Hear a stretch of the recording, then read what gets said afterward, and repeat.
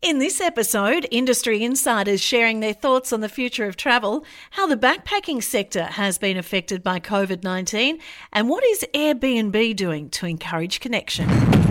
Welcome to the new World Nomads Podcast. We'll be keeping you up to date with travel alert and sharing some uplifting news and views to inspire you and keep you smiling. Welcome to our special COVID-19 podcast, hearing your stories, headlines and insight into when the travel industry will recover and what it will look like. And for this episode, we have a special guest host, Cassie Wilkins. Now, what have you done with Phil, Cassie? He's tucked up safely inside his pillow for a couple of days. Nice one. Now, before we get into hearing more about you, who we have chatted to on the podcast before, let's take a look at some of the headlines surrounding COVID-19.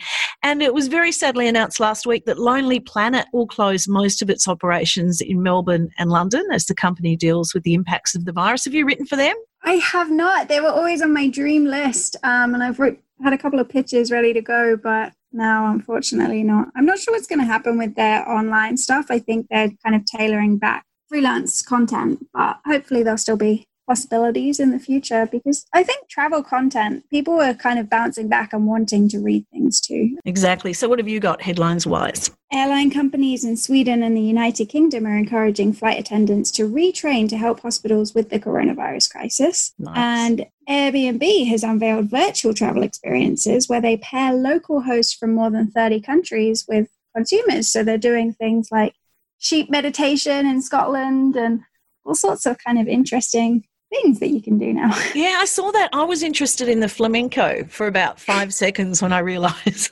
I'd probably last for 5 seconds. This idea of kind of bringing Zoom and these like Skype calls into travel experiences and pairing new people around the world, because one of the best things about traveling is meeting other people and connecting with other people around the world. So I think it's actually a really good idea. Yeah, I think it's great, and we'll share a link in show notes. As China lifts travel restrictions, a survey across 100 cities in China has found that people would rather travel domestically than overseas, which is not ideal globally because many travel agencies, hotels, shops and guides around the world rely on Chinese travellers.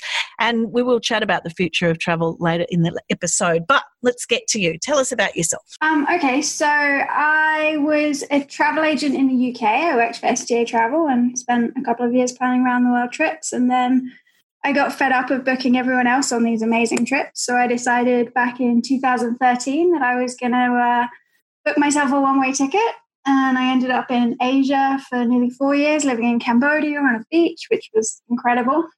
Then I spent 6 months road tripping across America, a month in Canada. I worked in disaster relief after the earthquake in Nepal, and then I spent the last year in Australia. Fantastic. Well, you've been great at putting me in touch with a lot of the people in your community. So what are they talking about? Everyone right now is... So the travel writing community is obviously taken a big hit. People aren't commissioning new articles. People aren't... a lot of the editorial teams of the big travel writing companies have been laid off as well. So the freelancers don't have much going on.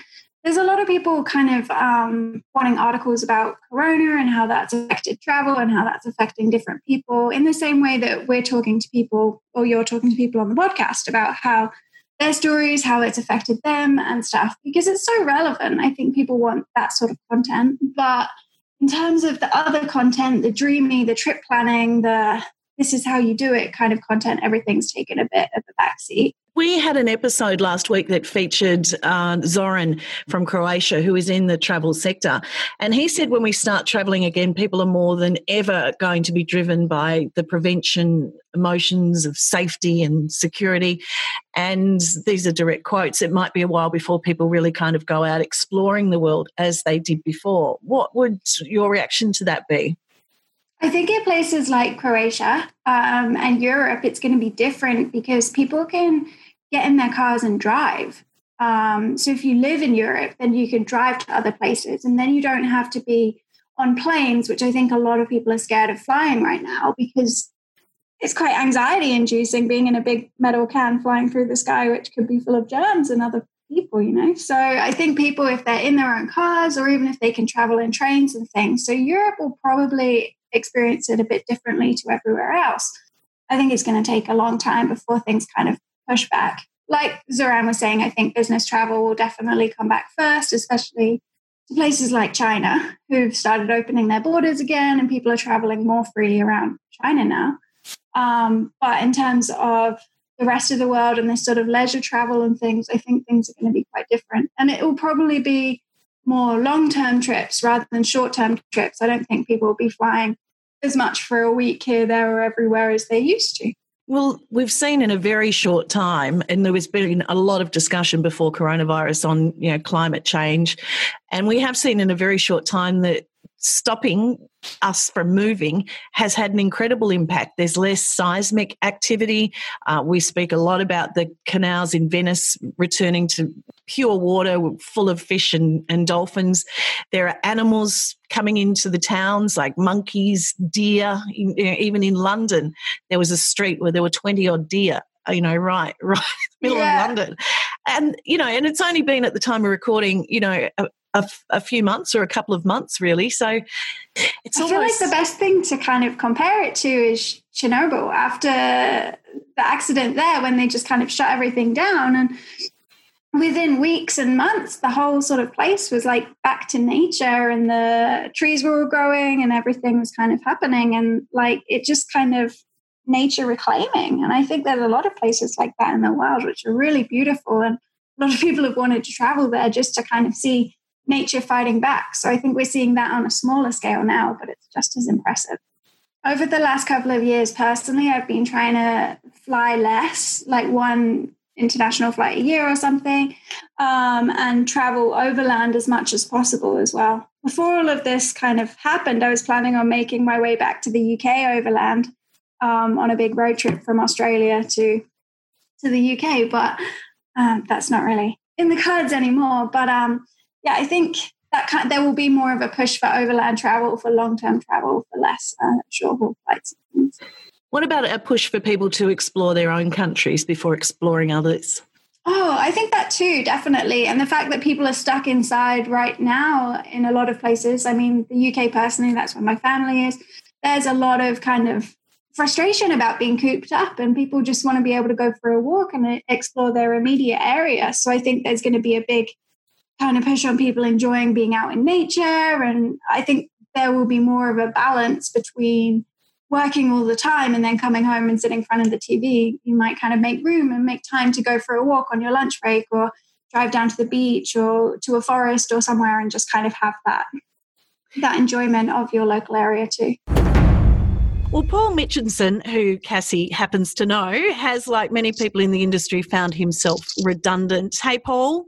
Hey, how you doing? And Cassie too. You know each other well. Yeah. We go back a while back. We started our little travel careers together many moons ago, back in little Sheffield in the UK. Well, who would have thought then that you'd be talking about a virus that would bring the world to a standstill, Paul? What's happened with you? So my kind of background is that I've been sort of heavily involved in the sort of the domestic travel market, working for a retail agency. And obviously the situation in Australia specifically, really obviously horrible bushfire situation, which caused a lot of businesses to really struggle to then have that second punch of the dreaded coronavirus. So it's had a knock-on effect where myself and I think the running total is potentially into the millions of people who have lost their jobs or been stood down. I unfortunately was one of the ones who kind of actually got made redundant. I don't like using the word because it seems to be the word of our generation at the moment, unprecedented, but it's a situation none of us have been in before. What exactly were you doing before you were made redundant? Yeah, so I was working for a company called Imperium Tourism Holdings. So I was head of sales for Australia and New Zealand for their retail network. So we had 50 retail stores across Australia and New Zealand, predominantly selling to backpackers. However, we catered to anyone and everybody who was wanting to travel in Australia. We're Australia's biggest sort of backpacker-focused tourism brand. We also have a tech company called Website Travel, which is a booking platform for agencies and tour operators to use. We had a couple of hostels up the East Coast, and we had a couple of touring companies at Fraser Island, and another company called Adventure Tours Australia. Actually, we recently acquired off Intrepid. So I was leading up the retail and online sort of call center business. So yeah, that was my role. How I got into that, I was actually SDA, and that's where me and Cassie know each other from. So I was at SDA for nine and a bit years it was, and been in Australia for five and a half of those. How's SDA going? Similar to kind of your other kind of big retail brand, they've now closed globally all of their retail stores. I mean, yeah, again, a business that's heavily focused on international travel, and with international travel grinding to a halt. Does it make your tummy slightly turn? It does for me, because I think it's one of those situations that we all like to think we travel all the time, but realistically, most people who are in full-time jobs only go on holiday maybe once, or if you're lucky, twice a year. But being told that you physically can't go is slightly a different situation. You know, it's not as if we were all planning to leave immediately, but the fact that you don't know when you can actually leave a country is quite a bit of a... When you're reading all these headlines every day, like Australia might have to keep its borders closed until 2021, and then other people are like, oh, maybe it'll be like 18 months, 2 years before you can travel internationally again. So, and that's just Australia. Obviously, it's quite different for the rest of the world as well. And it makes sense, to be honest. Like, even if Australia, say, for example, we come out of this in a couple of months and we start to ease our lockdown, risk opening up their borders until they know that the virus is under control or cure. And that's the realistic thing, is that domestic will see a surge, and I'm more than confident of that before international. And as we're looking at overseas travel, we have had discussions with or journalists recently who said that firstly the business sector will recover, and then luxury travel, because they're the people that have got the money. What do you think about the backpacker sector, the sector that you're involved in? Will that be the last to recover? It's a very tough one, and this is one thing that I didn't mention before. I'm also on a sort of a local Victorian committee, which is called Adventure Tourism Victoria, and that's one of our focuses, is generally around that market. And that's what we've kind of written to our local government officials is what are the long-term plans? How can we actually entice people to come back? And there's also no jobs for the ones who are still here now. Correct, so yeah. Over here in Western Australia, there's a lot of problems with people that are they've got their vans, they don't have any money, they don't have any jobs, and now because they've closed down all the regions, they can't even travel. Like, they're making some exceptions for work, but you still have to quarantine for 2 weeks when you get somewhere before you can start working. Yeah, that's the tough thing. We have made progress in that, like you said. They're allowing your backpackers to go work on the farms, because we need it for the economy as well. These farms, which they rely on their international workforce every year, have a massive drop in employees, and it's going to have a long-term effect on the economy and food sources as well. So the government have opened that up again, but like you said, they have to go into 2-week quarantine at the farm, and also there is a little asterisk in there as well that the farm also has to offer safe accommodation. The tough thing is how can we protect the backpackers in the country right now, but also how can we attract them back again? So there's a bit of a I suppose movement for giving people free visas to return again, or what is our long-term strategy? What's the morale like among the sector? I think most, from what I know, is that I actually think the majority of the backpackers have left, and there's lots of repatriation flights still happening.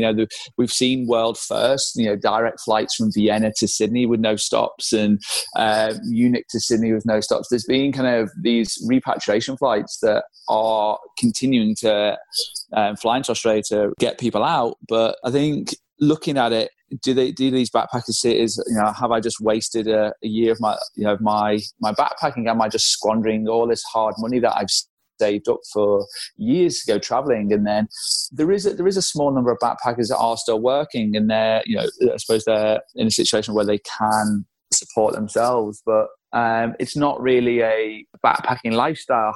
You're locked into a hostel. Potentially, you can't leave the hostel, you can't work. My probably advice is, unless you can support yourself, I would probably go home, and that would be my advice. That's the advice of the government here as well. It is, yeah, it is. Yeah, it's going to be very, very interesting when travel in the world gets back to normal. And in closing, Cassie, when do you think that will be? Going by your gut reaction? I don't think it will be normal again as to what it was before. I think the travel industry will bounce back, and there's a lot of desire for it. But like we mentioned with the Airbnb experiences and things, I think travel could take a very different approach for the next little bit, and even down the line with the sort of virtual travel and virtual reality experiences. Paul? Yeah, I think I agree with Cassie. I don't think what is normal travel will return for a long time, years. I think how we travel and what we're seeing is how can these companies adapt, and that's the biggest thing. Is you've got a lot of hostels, tour operators, travel agencies, and they need to be thinking how they can adapt for what is to come, I suppose. Even though it's a bit of an unknown, really going to have to look at how they can pivot their business to actually stay afloat. You said the word, you said it. I was going to say the new buzzword is pivoting. Pivoting, yeah. Well, guys, thank you so much, both Paul and Cassie. Really appreciate your insight. And if you have a story to tell or insight into the travel industry, please email podcast@worldnomads.com. And next time, we're chatting to a popular blogger who is recovering from coronavirus. Thank you, guys. Thanks. Have a good day. Bye-bye. The World Nomads Podcast. Explore your boundaries.